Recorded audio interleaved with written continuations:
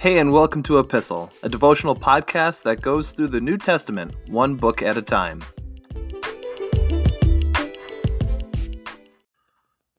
We're going to pick up where we left off in Romans chapter 6, starting in verse 8.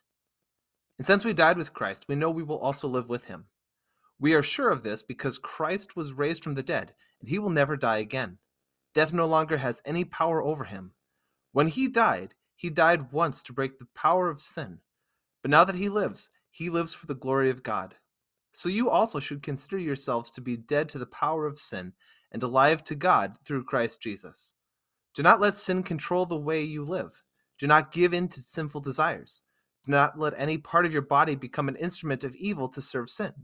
Instead, give yourselves completely to God, for you were dead, but now you have new life.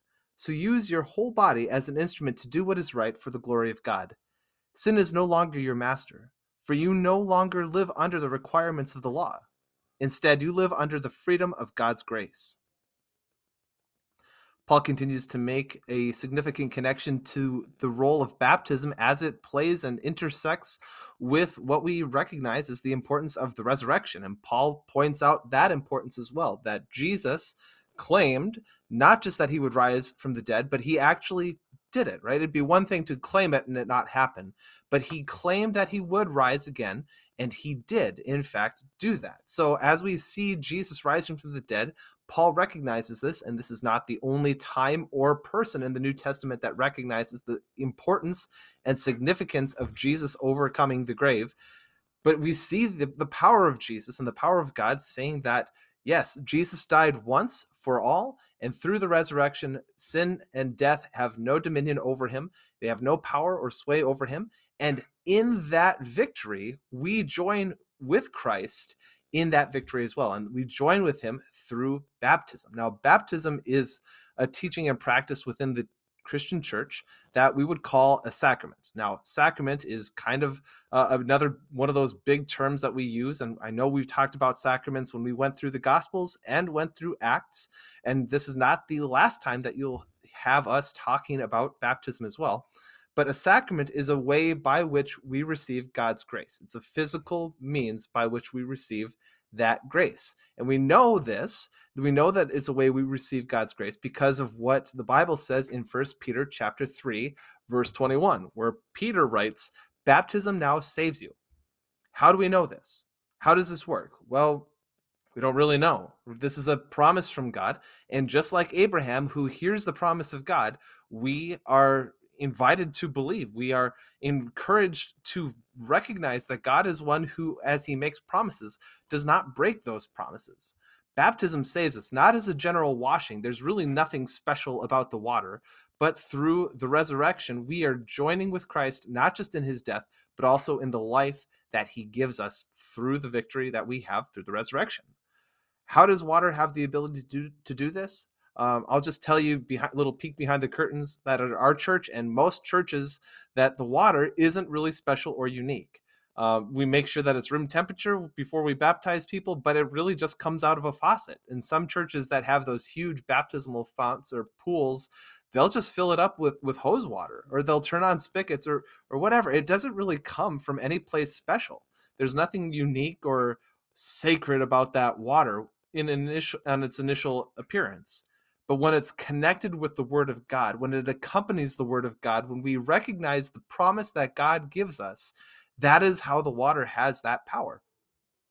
Otherwise, when we see that it's connected with the Word, the Bible wouldn't teach us that God's grace is given to us through baptism if it actually wasn't. The Bible wouldn't lie to us about this. Peter wouldn't have said something like this, and baptism wouldn't have been a practice of the Christian church. Instead, we see that we receive the gift of salvation through faith, through the grace of God that is being transferred to us and given to us through the waters of baptism. Jesus instructs us to baptize as we go on and teach people about him as we go and instruct. And again, we see this in Matthew 28. I realize I'm rambling a little bit about baptism, but this is the important significance of this teaching in the lives of Christians. Baptism ties us to Jesus in both his death and resurrection. And it brings us to another big Christian term that we use, and we've looked at justification, and the follow-up immediately behind the doctrine and teaching of justification is sanctification. And remember that justification is being declared righteous in God's sight. God views us as if we had never sinned. That's justification. Sanctification is similar to that in the sense that God completed that work through Jesus for the salvation of fallen man. Sanctification is God's ongoing work in the lives of people until we see Jesus. This is the work of God drawing people continually to himself. And this is a work that, like I said, that continues on and continues to go on and take place in our own lives until we see Jesus. This is very much seen in how it's carried out in the rest of Romans, and not just in Romans, but for the rest of the New Testament. What does it look like to be a follower of Jesus? What does it look like to live a life of obedience to God? The power of God lives within you through the Holy Spirit. When you have your faith in Jesus, this is God at work in your life, shaping and changing you to become more and more like Jesus. We still deal with sin. We still are convicted of sin. The Holy Spirit still does his work, but day after day, as we continue to rely on God and believe his promise and turn to him in repentance and place him as the Lord of our life, God continues to do that work in our lives.